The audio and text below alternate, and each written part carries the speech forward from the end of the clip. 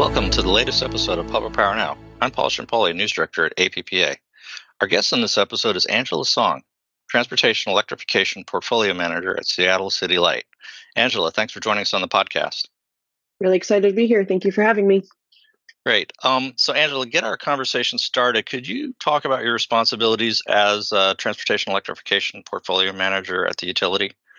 Yeah, so my responsibilities here at the utility are to carry out our work under the Transportation Electrification Strategic Investment Plan. So that's TSIP for short.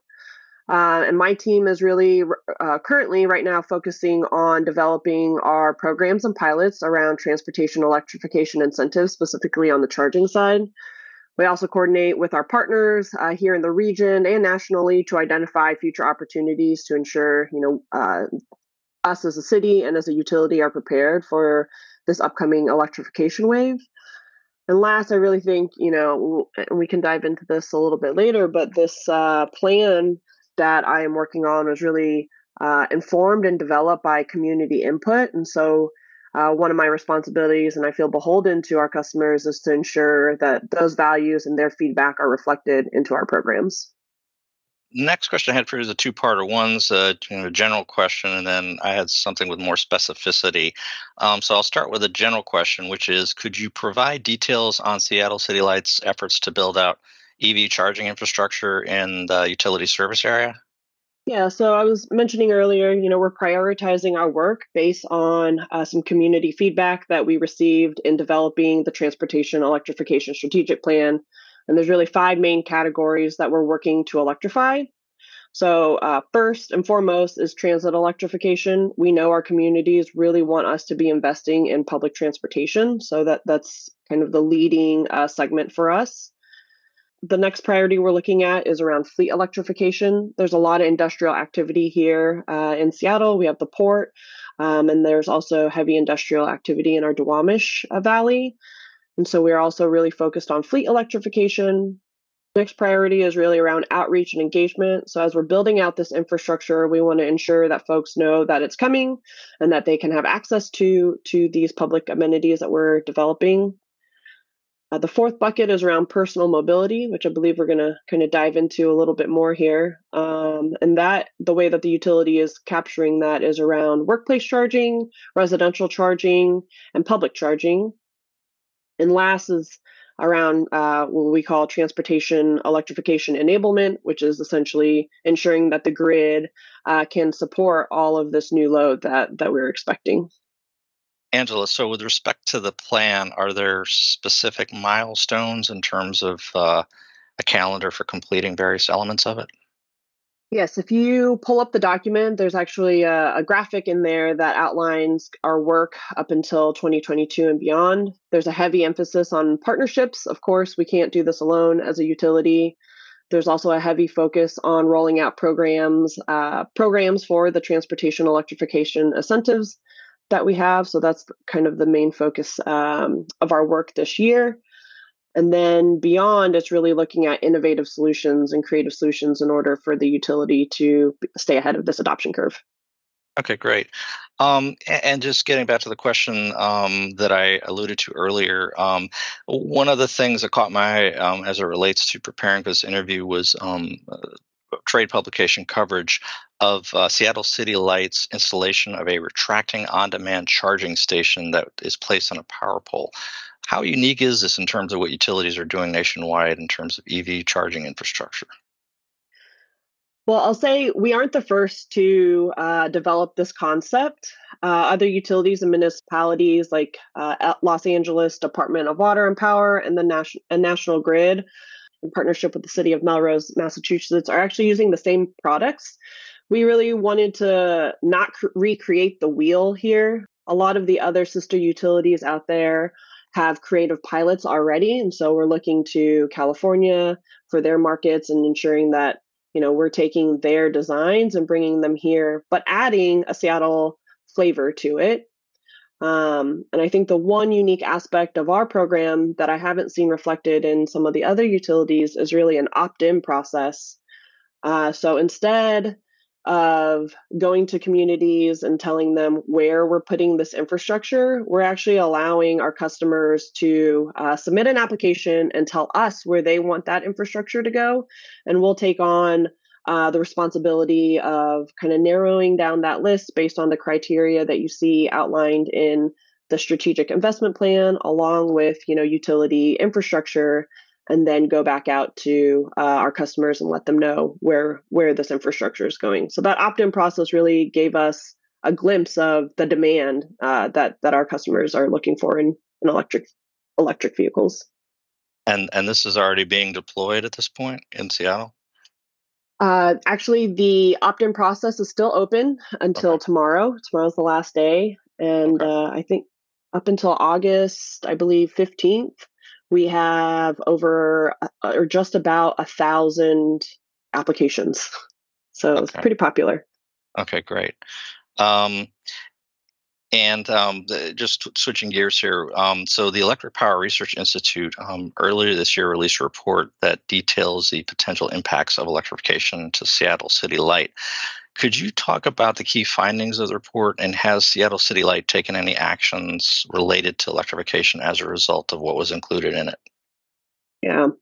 So, EPRI really helped us prepare for the amount of load that Seattle City Light is expecting.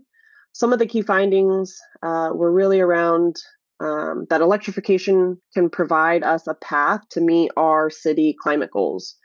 This assessment really looked at the different policies that are driving our efforts. One under the Climate Action Plan, and the second one is really around the Green New Deal emission goals.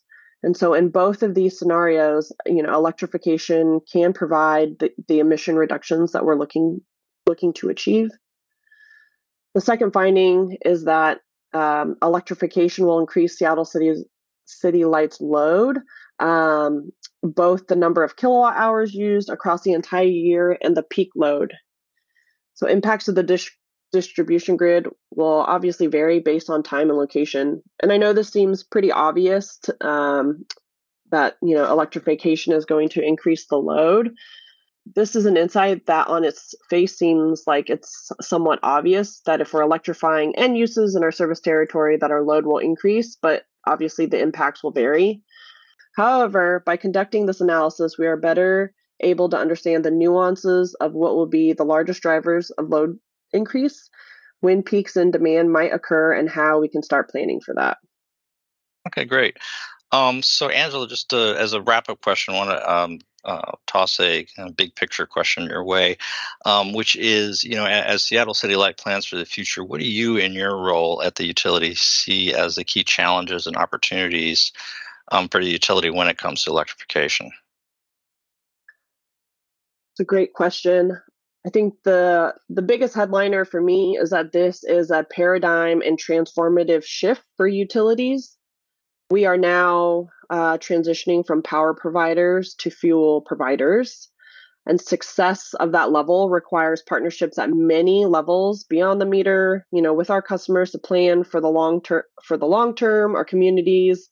We're also, working with EPRI to prepare for these upcoming loads.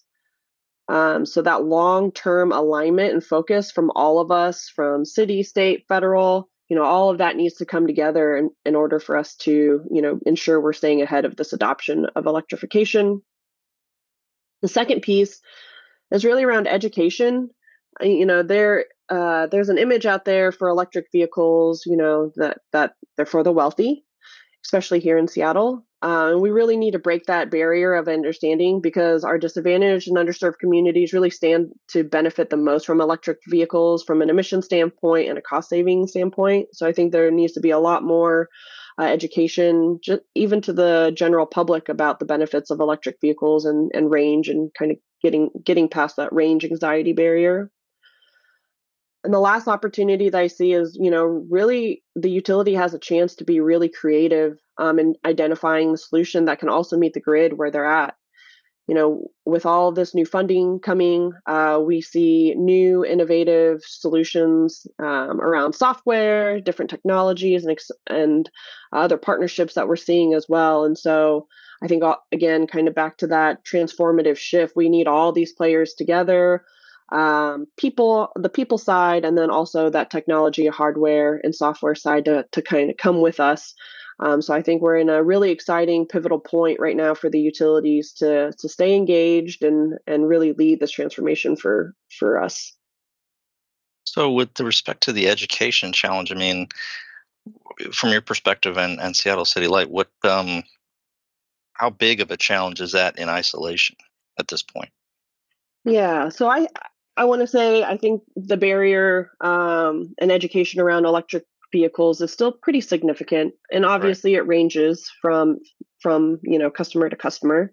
right, Seattle City Light is really taking an outreach and education focus around our community-based organizations. So we have specifically contracted with some local organizations that are working on climate, working on transportation, and the intersections of all of this work.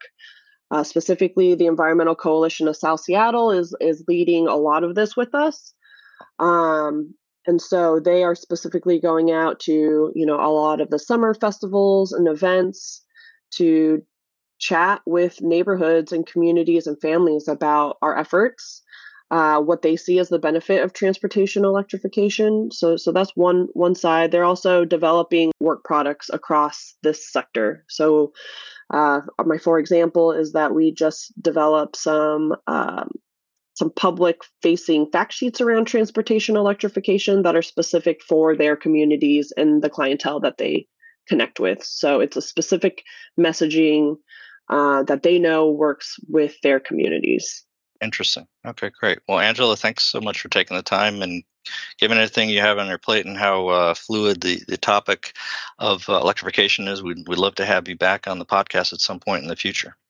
Yeah, sounds good. Thanks for listening to this episode of Public Power Now. Be sure to check out past episodes and learn more at publicpower.org/podcast. Public Power Now comes to you from the American Public Power Association and is produced by APPA Digital Content Director David Blaylock. I'm Paul Chiampoli, and we'll be back soon with more from the world of public power.